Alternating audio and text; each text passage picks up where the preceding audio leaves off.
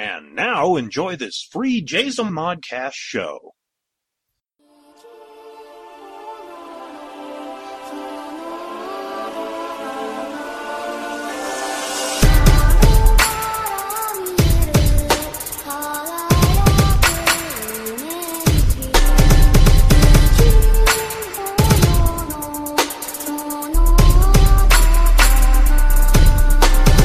Welcome to My Public Life. As an American nerd, I am your host, David K. Montoya. Alright, kids, thanks for coming back. It's been a month now. We're just moving right along. It's been nice. While I'm thinking about it, I want to quickly say thank you to our two guests in the previous two episodes, Mr. Mike Lutz and Mario Martinez. I really had a blast with both of you. And I look forward to having you back and doing this more. It was fun. But this episode, kids, we are going to do a solo episode. I'm not talking Star Wars Han Solo, and it's not going to be the topic of who shot first, him or Guido, even though we do know that Solo shot first, technically. It's funny, and I'm not going to get off on a rant this far into this, or this early rather, into this episode. But if anybody's ever seen Solo, the movie Solo, it kind of, there's a precognition towards the end. Spoiler alert if you've not seen it, but it kind of shows you where he is as person, because of course that's one of the biggest arguments in Star Wars history is who shot first. And the movie kind of comes down to I'm trying to think of how to explain it. It shows you what kind of person Solo is, and that he is the one who shot first. A friend of mine, her and I, we went to go see Solo at the Chinese theater. The world probably knows it as Mann's Chinese Theater, but TLC bought it out. So it's the TLC theater, Chinese theater. And we got to see that opening night on the IMAX screen, which was amazing, by the way.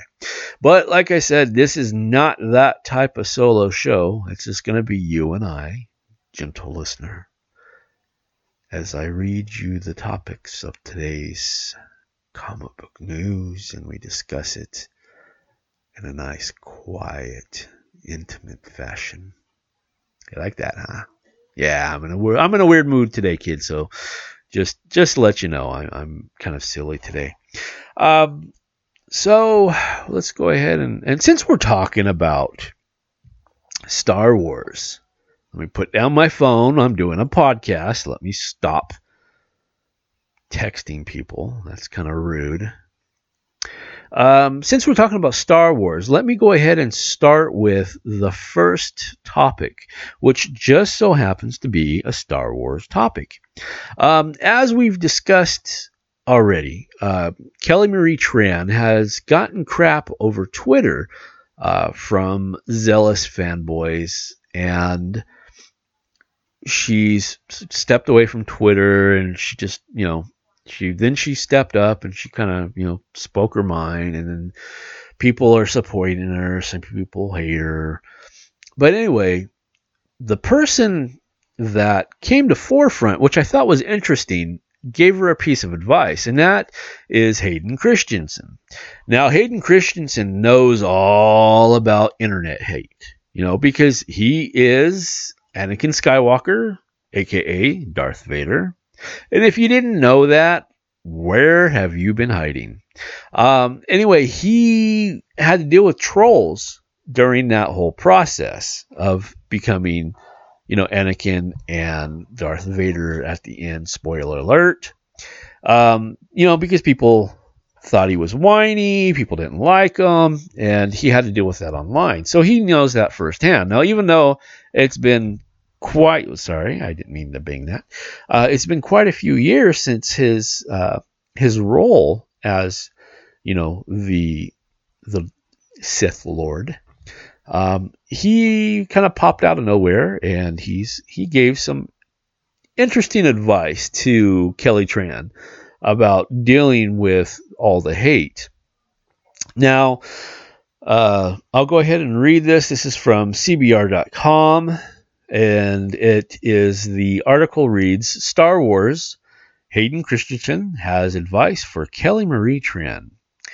And it says, while promoting his new film, Little Italy, Hayden Christensen, who rose to the prominence playing Anakin Skywalker in Star Wars Episode 2, The Attack of the Clones, and Star Wars Episode 3, Revenge of the Sith, offers some advice for Kelly Marie Tran, who left social media due to cyberbullying and negative reaction to Star Wars The Last Jedi. He goes to say, don't take it too seriously.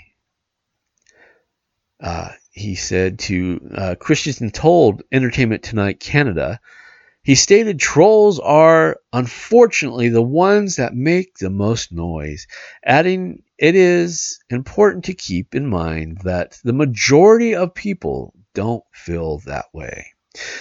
The interesting thing is that while I did not care for Rose, the character Rose, I didn't feel like it was a fit to the lore of Star Wars.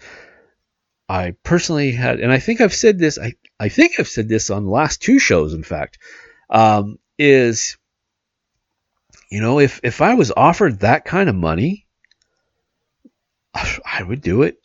And I'm a dude. I'd play Rose for sure, man. Star Wars money? I have no... As far as the acting, I thought she did an excellent job as an actress. I thought she portrayed it very well. She was believable. But, I just didn't care for the character. Not for Kelly Marie Tran herself. And I think that anybody that is going out there and is talking mad crap about Kelly Marie Tran, you need to chill. You really do. It's a movie. It's fiction. Life goes on. Real life goes on. And I'm saying this in a nerd podcast. Life goes on. Chill out. Okay, going back to the article. Tran deleted her Instagram and other social media over racist and sexist comments related to backlash against The Last Jedi. She would break her silence in an op-ed in New York Times addressing the hate and her experience growing up in America and breaking into Hollywood. In her essay, Tran wrote, she felt brainwashed into believing that my existence was limited to the boundaries of another person's approval. Tran also said, throughout her life, she was always made to feel like she was part of an other. Interesting. The Last Jedi star recently received support from co-star Mark Hamill, who tweeted, I love you, Lon, or Lone, whichever you pronounce. It's Loan, so it's Lone, technically, I guess. We don't deserve you, and you are just getting started. Tran will reprise her role as Ro Tico in director J.J. Abrams' Star Wars Episode 9, opening December 2019. And, while I did not care for The Last Jedi, and I will go on the record and say that I just didn't care for it, and that one of the big issues that I had with it was that it pandered to the other markets, because the Star Wars is an American tale. It was crafted for the American audience. Now, from 1977, May 4th, 1977 to be exact, to now, the market, the movie market has changed, and I totally get that, because now we have to expand to the mass audiences. And I felt that it tried too hard to expand to those mass markets, and it kind of deviated from the original Star Wars tale, what was being told. And people say, well, what is it that's being told? Now, again, you can disagree with me. That's totally fine. But episode 1, 2, and 3, and episode 4, 5, and 6, all related to the Skywalkers. To me, Star Wars is a Skywalker tale. It's a family legacy tale. And I think that, quite frankly, I think that Rey should have been a Skywalker. Who knows? Number 9 might come out and say, yeah, you know what? She actually is Luke's kid or something. I don't know, which I would totally be okay with. I think that J.J. Abrams did a good job on The Force Awakens. And I think that for what it's worth, Rian Johnson did what he did. And visually, it's beautiful. I mean, come on. It's gorgeous. But, you know, perception is everything. And while he claims that he's a Star Wars fan, and I totally get that, you know, again, you can be a Star Wars fan and your perception just not be the same as everybody else. And that was his perception. And with his perception and trying to pander to the expanded international market, I think he missed the mark. Do I hate him? Absolutely not. I think he makes great movies. I loved Looper. Looper was a great movie, you know, and, you know, I don't know. Will I come back and see his next run of movies after this? I don't know. I just do not know. We'll have to see what happens next. But anyway, that was just a little Star Wars news for this time around, for this week. You know, I think that Hayden Christensen kind of put it out there. You know, he's smart enough as an actor to deal. Well, he has good advice because he's been there. He understands. So, yeah, you just don't take it personal. You know, I get people to tell me online, you suck, all the time. You know, I mean, it doesn't matter if it's my writing, my drawing, my podcasting, or just me as in general. They're like, you suck. I love it when they, you know, they email me and they're like, they're such in a hurry and they just have the small letter U, like you, and then suck, S-U-X. So, yeah, don't take it personal. I mean, of course, I don't get it on the mass level that she's getting it because she's like, you know, a gazillion times famous. But, you know, it is what it is. You know, as long as, I don't know. I mean, it's a job. They get paid for it. You know, they get paid lots of money for it. And you can't blame an actor. It bothers me just because you can't blame an actor for doing their job. You know, a job's a job and they're there to get money for it.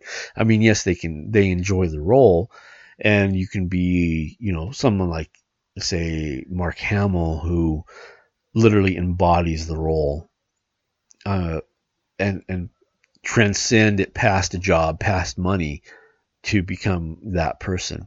Now, speaking of that, okay, Jim Parsons, who is the lead in Big Bang Theory, he is an actor, and he is paid quite handsomely to portray a character.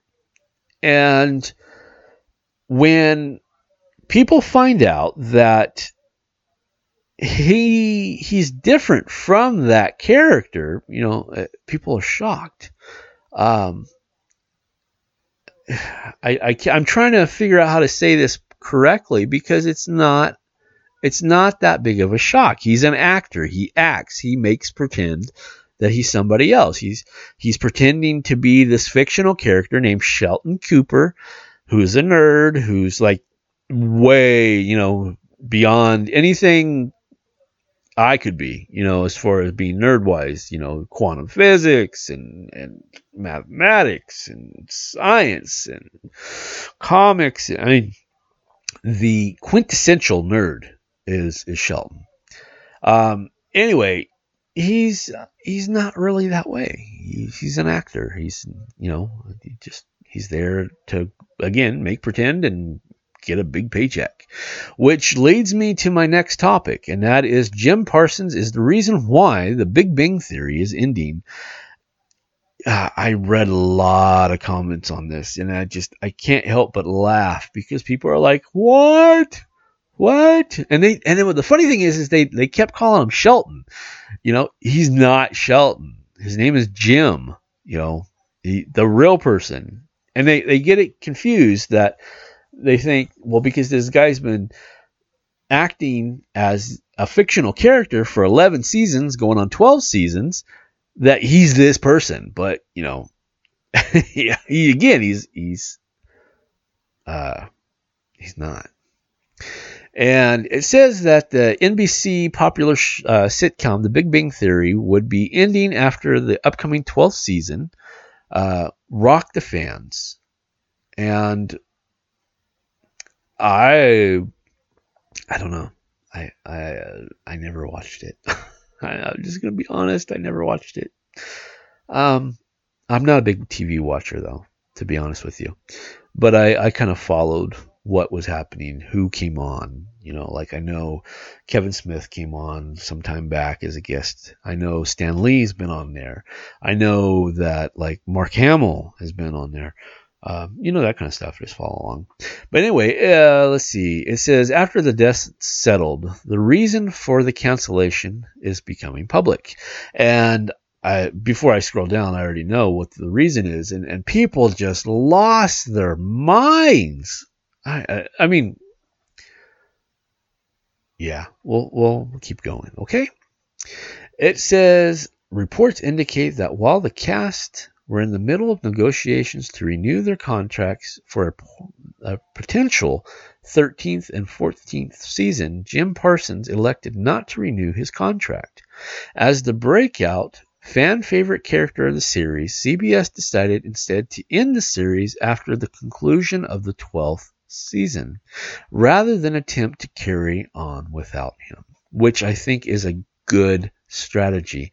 If he's the main star, I mean, yeah, everybody knows who Shelton is. I mean, I can't tell you the other characters, but I know Shelton Cooper because he's the main star. And so it goes on to say, earning nearly $1 million per episode. Good Jesus, that is a lot of money. Parsons decided to walk away from the long-running CBS series. Was evidently not a financial motivated one, but rather that the actor simply wanted to pursue new projects after committing 12 years starring on the popular comedy series. He's an actor. He doesn't want to, he wants to do something else. And he's been doing it for 12 years, 12 long years.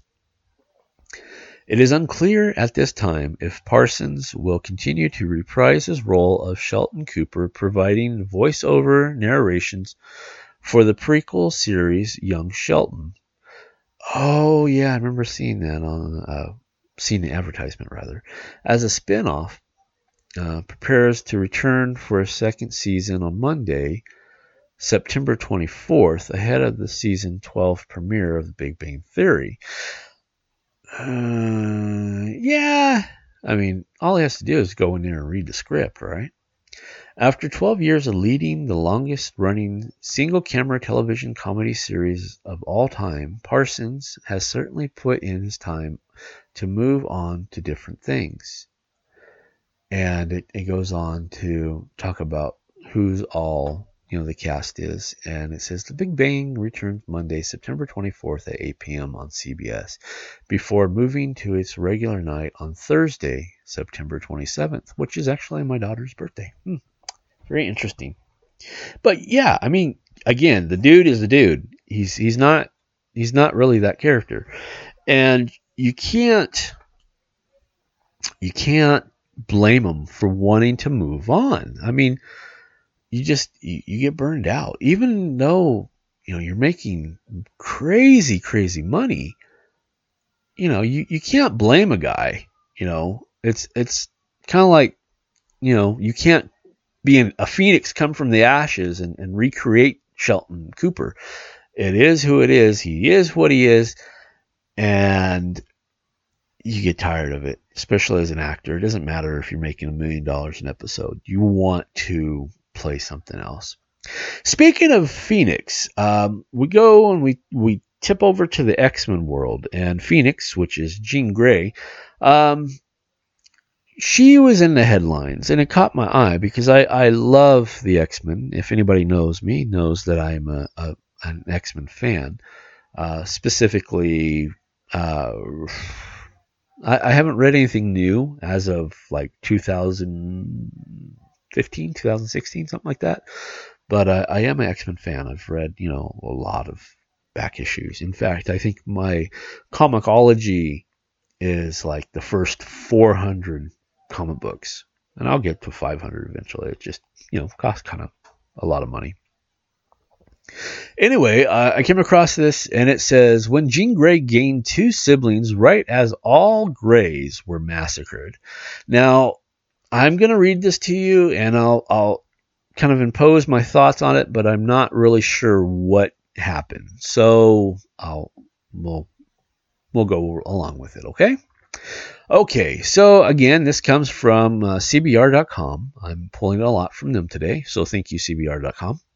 It says, and remember to forget, we spotlight comic book stories that I wish I could forget, but I can't. So instead, share them with all of you. Today, we look at a bizarre massacre of the Greys, and an event that somehow included introducing 2 brand new siblings of Jean Grey that we never knew existed, just in time for them all I wonder if that has to be a typo. All to be slaughtered. A lot of this is covering some of the same grounds as my recent piece. Oh, well, let me go up here and see who's writing this so we can. It's Brian Cronin, okay? So go to CBR.com and look up Brian Cronin, Cronin, and then go back to, you can go through his articles, okay? And kind of piece it all together. So picking up again, it says, a lot of this is covering some of the same ground from my recent piece about Jean Grey's sister Sarah, but this goes to a whole other level. Jean Grey's parents were introduced in X-Men number 5 by Stan Lee and Jack Kirby when they came by a surprise visit. I actually remember reading this on Comixology. They just kind of showed up while the X-Men were in the Danger Room training. You're like, oh, okay, we kind of, need to get our butts looking normal. So they did. They went and changed up, and they all greeted Dr. John Grey, if I remember correctly, and I don't remember his wife's name. Forgive me. What's her name? I can't remember. Let's see. Crud. I don't remember. Somebody email me. David K. Montoya at jayzomon.com, JAYZOMON.com, and tell me who Jean Grey's, tell me what the name of Jean Grey's mother is. Obviously it's Grey, but I don't remember the first name. I want to say Martha, but I know that's wrong.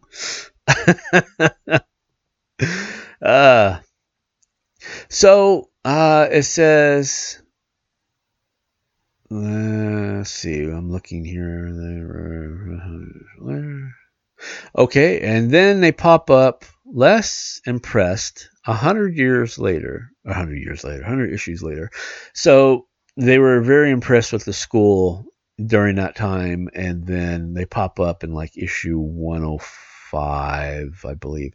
And when it says when they came visiting their daughter's apartment, and then everything broke loose.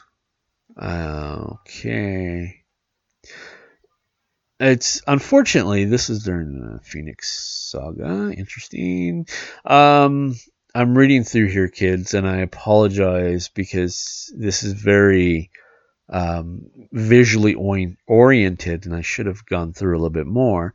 And as I'm reading through, he says, okay, so years later, Sarah Gray and her family were kidnapped. Eventually, Jean, who was found alive after it turned out that the Phoenix had been impersonating her during the whole time period of the Phoenix Dark Phoenix saga, managed to rescue Sarah's 2 children from the misguided villain who believed that it was protecting the kids from their parents. The kids were given John and Elaine. There it is, Elaine Gray for safekeeping in X Factor 40. I actually have that comic book somewhere. Let's see. So yeah, there's that. And then we're scrolling down. And it says during Operation Zero Tolerance. Oh, that's a good one. That was back in the late 90s. Good times, late 90s. Operation Zero Tolerance. The evil Bastion was hunting down mutants for the government, and John Gray took Sarah's kids, who might be mutants, and ran. Cable sent Nate Gray, who is sort of John's grandson from an alternate reality, to help protect the kids in X-Men 30. I don't remember that. Too many. I'll cut that out. I'll bleep it out. I shouldn't say that. This is a PG show. So there's that. And then it says, in the end, Nate saves the day and the kids are reunited with their grandparents. Yay! Then it says, now I've already talked about how I thought it was a waste of time for Sarah Gray to, in effect, be killed off page to help support a minor X-Men crossover. But already we're looking at a whole lot of tragedy for the Gray family. And then things got worse when Jean Grey died again for the first time at the end of Grant Morrison's new X-Men run. Meanwhile, though, Jean's daughter from an alternate timeline, Rachel Summers, rejoined the X-Men and decided to take the name Rachel Gray, as she was angry at her father for dating Emma Frost after Jean's death. Rachel reunited with the Grays, who treated her as if she was their actual granddaughter. In Uncanny X-Men 466, Chris Claremont and Chris Bonicello, and a host of inkers, she enjoyed a quality time with her grandparents, which was okay. I remember reading that. She is invented. Heck, she's the grand guest of honor for the big Gray family party. Her grandparents teaches her how to dance. Oh. And then he destroyed by an alien blast. Oopsie. And things somehow get worse in the next issue. And then it goes into, it says, who is Brian and Julie? Now, these are the other siblings, right? It says, the next issue by Chris Claremont and Chris Bonicello, an inker, host of inkers, is called 24 Seconds and takes place over 24 seconds.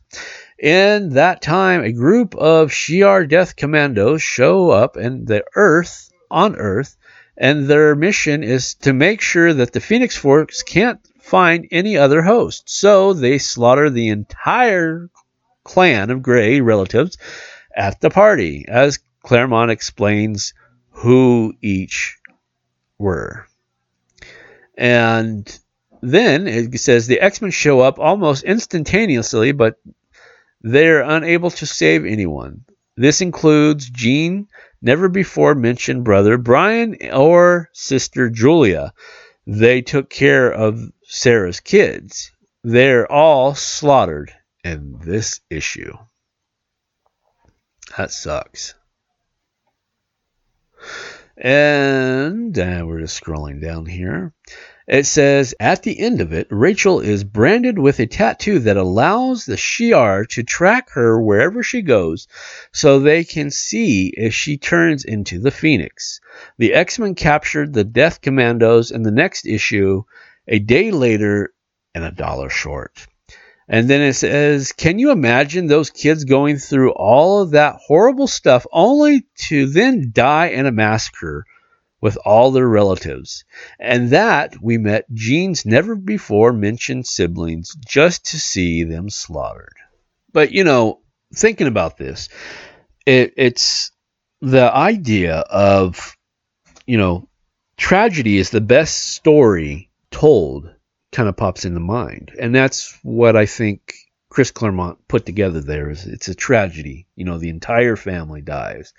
And that Rachel Gray, Rachel Summers, whatever she's identifying as at this point,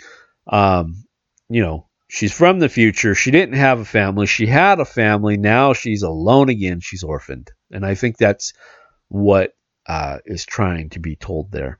I don't know. I like Chris Claremont. He is my favorite writer. I actually had an opportunity to meet him this year in May at it's called Comic-Con Revolution in Ontario, California.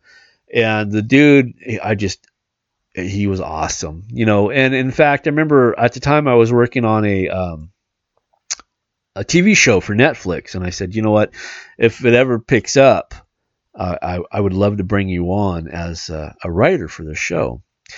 Speaking of Netflix, that actually brings me to my next topic. Netflix is bringing in a new cartoon. They just signed a deal. And though I openly admit that I haven't seen all the episodes, I've seen intermittent episodes of this show. And I'm actually really happy because I think it's a great show. Even though I'm not too overly fond of the animation, the show, the story is fantastic. And who I'm talking about is Gravity Falls. From Disney, Gravity Falls just signed a deal, which kind of blows my mind because I thought Gravity Falls was a Disney owned cartoon. But I know that Disney's coming out with their own Disney flicks. So that's interesting. Let's see. It says Gravity Falls creator Alex Henrich has signed a multi-year deal with Netflix to develop new series and feature for the streaming service adult animated slate. His credits include voice work for Rick and Morty, Star versus the Forces of Evil, but the best known is his acclaimed animated series Gravity Falls, which aired 2 seasons from 2012 to 2016. He also voiced such beloved characters as Grendel Stan, Lovable Handyman, So, Insane Hillbilly, Fiddleford, and even the unimaginable Evil Triangle Bill Cipher. A quote has him saying, "I couldn't be more excited to join the amazing roster of talented coming to Netflix," he said in a statement. Plus, it couldn't hurt to be on the algorithm good side before the singularity hits. Awesome things are coming. He's also co-authored Gravity Falls Journal 3 and wrote Gravity Falls Lost Legends graphic novel. So also a co-writer in the upcoming Spider-Man Into the Spider-Verse and Detective Pikachu movie. Interesting. Gravity Falls, which follows the exploits of twins, let's see, Dipper and Mabel Pines, as they unveil mysteries around the town, earned multiple Emmys and Annie awards during the 2-season run. Yeah, they were excellent. They really were. They were really fun to watch, and you could tell that there was thought put into this show. So yeah, I'm pretty happy about that. It's a bit of good news. I'm just going to touch on this real fast because I try to keep it upbeat, but I see this and I'm just going to kind of address it real fast and then move on. Right now, as I'm recording this, one of the big topics is the Roseanne show. You know, Roseanne, I guess, came out and said something that shouldn't have been said on her personal social media. And though we should be protected by freedom of speech, we're not, especially if you're, a celebrity, I guess, is what it comes down to. So they fired Roseanne, and now they're coming off with a Connor spinoff, which I don't know, because Roseanne was the marquee of Roseanne, and all the other characters, even Dan, Becky too, they were all minor supporting characters. So now they're taking all of these minor supporting characters and turning them into main players. You might get a season. I think I've said, I don't remember where I said it from somewhere else too, but I think you're only going to get, I remember what I said. Episode 1 with the prequel to Gotham with Alfred Pennyworth series. I said you'll probably get about a season out of them. Same thing here. I think you're only going to get about a season out of the Connor spinoff. And it says, special report is that Roseanne's character to be killed off for the Connor spinoff. And I don't know, gang. I don't know. I find it like a slap in the face. I really do. Because without Roseanne Barr, these characters would not exist. Simple as that. I mean, yes, I know that they were created by other writers, but if there wasn't a Roseanne Barr, there would not be a Roseanne show. And if there was no Roseanne show, there would be no characters. There would be no Dan Connor, there would be no Becky, there would be no Darlene. And I from what I understand, I think Darlene's supposed to be the head runner in this new thing.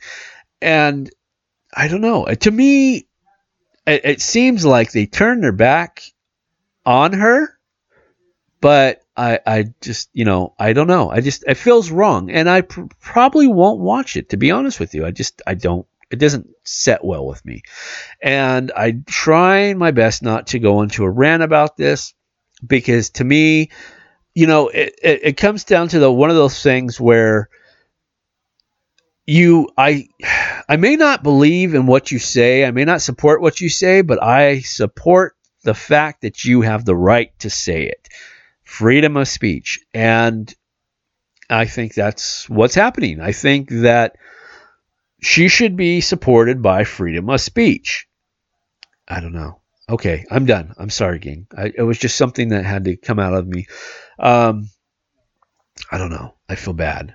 I think that you're an actor, like I said with Parson, right? Jim Parson, he is an actor. He acts one way, but he's actually another way. Same thing with Roseanne. She acts one way, but she is another way. It should, common sense, kids. It really should. And I'm sorry. I know I'm ranting, and I was trying my best not to rant. My apologies. Okay, let's go ahead and go into another topic, more of a fun topic. Let's see. What do I have for the grab bag here? How about Robert Downey Jr. gives Chris Evans a Captain America-themed Camaro? All right, it says, Robert Downey Jr., Tony Stark, and Chris Evans, Steve Rogers first shared their on-screen in 2012, The Avengers. Since then, they have shared the screen as members of Earth's Mightiest Heroes, The Avengers, Age of Ultron, Captain America, Civil War, and Avengers Infinity War. On screen, the characters develop a bond of friendship that was ultimately broken, and the pieces are only just starting to come back together.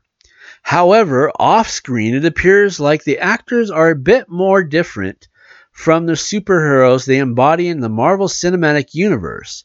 Their bond of friendship has never been shattered, and it is as strong as ever.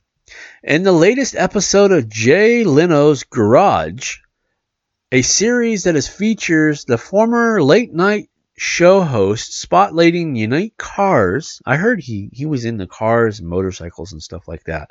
That he would like he would go like to Sturgis and stuff with like Hulk Hogan, and it was Hulk Hogan and some other wrestlers. He would ride, and go that way. So yeah, I heard that he's into like old cars, special cars, motorcycles, that kind of stuff. He's a gearhead, actually.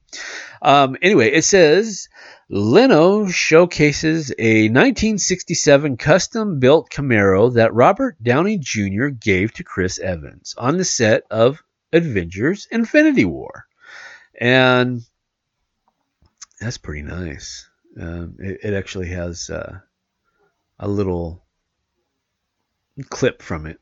It says the Camaro is Captain America themed without being obvious about it. Instead of having the obligatory red, white, and blue color scheme, the vehicle is far more muted and features a dark military green paint that seems to call back to Steve Rogers' days in the Army. The steering wheel features a silver Captain America shield logo, and the interior of the car contains a commemorative plaque that reads 1967 Camaro RS Steve Rogers Special Edition, custom built for Chris Evans by Speedcore. And that's SPEEDKORE. According to the vice president of Speedcore, Robert Downey Jr. was heavily involved in the design of the car. Not only that, the actor arranged for the car to be shipped out of Atlanta, where Infinity Wars was being filmed. The surprise Evans on set with this one-of-a-kind gift. I can't talk. Sorry, kids. Downey Jr. may not be a genius inventor, but he once again proves that he truly is Tony Stark inside and out. Giving out a Captain America themed car to Steve Rogers? That's something that could easily take place in an Avengers comic book. Steve Rogers and Tony Stark will next share the screen in Avengers 4, directed by Joe and Anthony Russo.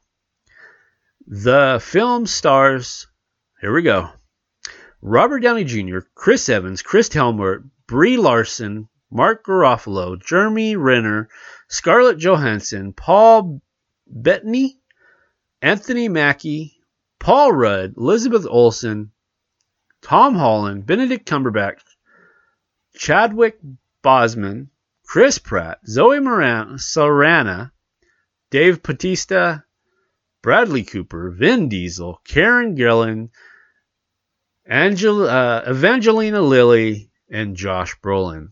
The film is set to hit theaters May 3rd, 2019. I know it's nothing really special, but it's just a fun story. It's always fun because you want these people to be friends because, in the comic books, Steve Rogers and, I guess even to this point, Steve Rogers and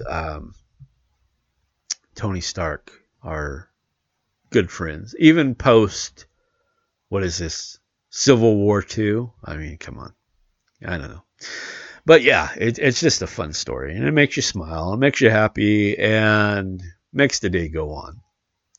Okay, we come to our final topic. I leave this one for last because I know a lot of people had a problem with Ben Affleck playing Batman in the DC cinematic universe. I liked it. I thought he did a good job. But I've always liked Ben Affleck as an actor. I know people think that he can't act. I disagree. I think he can act very well, actually. So my apologies. I'm just adjusting my pop filter here. So the topic of this article, this final article of the day, says Batman. Ben Affleck may not have a say in retaining his DC EU role. Okay, so I know people, before I get started, people really are just like frothing at the bit to have him change out. But I thought he did a good job. I really did. I really honestly did. And at this point, I think changing out a Batman, if you've learned anything post Michael Keaton Batman, is keep it the same or you create confusion. Okay, so the final article starts with speculation has swirled for more than a year and a half that Ben Affleck is walking away from the role of Batman, making way for a younger Bruce Wayne in director Matt Reeves' solo movie. Although Warner Brothers, the filmmaker, and Affleck himself have repeatedly sidestepped the question, a new report indicates that the actor returns to rehab may effectively make the decision for them. I didn't even know he went to rehab. Wow. Okay, there you go. Interesting. According to The Wrap, the entering a treatment facility for alcohol addiction last week for the second time since 2017, Affleck may have inadvertently made the price of ensuing him on the project like Batman too costly for the studio. It's standard for a big budget production to be insured against cancellations or delays in the event of problems with stars or directors.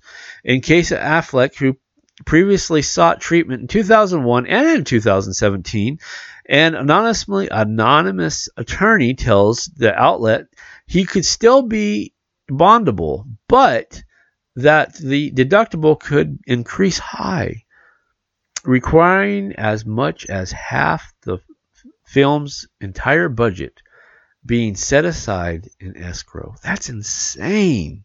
That's insane, kids. Wow. Whoa. What is the budget? I want to say it's like, what? 200 million? Wow. That's a lot of money to run for one actor. But it also goes on to say the Wrap notes that not entirely uncommon for actors to run into difficulties getting bonded. The point to Robert Downey Jr., who after stints of rehab and in jail experienced similar problems when it came to 2003 Singing Detective. In that insurance, Downey's friend and co-star paid his insurance bond. The outlet source suggests Affleck might need to reestablish himself in the eyes of the insurance companies and some similar small-budget independent films before they feel comfortable enough bonding him at more reasonable price. Although there have been plenty of rumors about the Batman, little information has actually been confirmed. Beyond that, it is not based on the Year One comic, which is too bad because that would have been awesome, and that Affleck is involved, at least as the producer. And that sometimes, I don't know, kids. Everybody's got demons they have to deal with, and I guess the more famous you are, the louder your demons are, I guess is what it comes down to. I don't know. I kind of feel bad. I do, because I don't know. I know people that are alcoholics, and it's a nasty, nasty addiction. I know some people think it's a disease, but it's an addiction. It really is. It's what it comes down to. So I wish him all the best of luck, and yeah, maybe he goes and does a couple of independent stints, and then he goes back to the Batman. I don't know. We'll have to sit and watch. It's a very entertaining, no pun intended, time to be a comic book fan, because they're turning everything into a movie nowadays that's comic book related, and it's very fun to be a comic fan. So we just have to sit back and see what happens. All right, kids, I want to thank you sincerely coming in for the 1 month show. I really am digging this. I'm so glad that I've come back into the world of podcasting. So if you have any comments, if you want to debate me on something, or just say, hey, you don't suck, and spell it, with an X if you feel necessary, or anything, just give me some feedback. Again, my email address is David K. Montoya.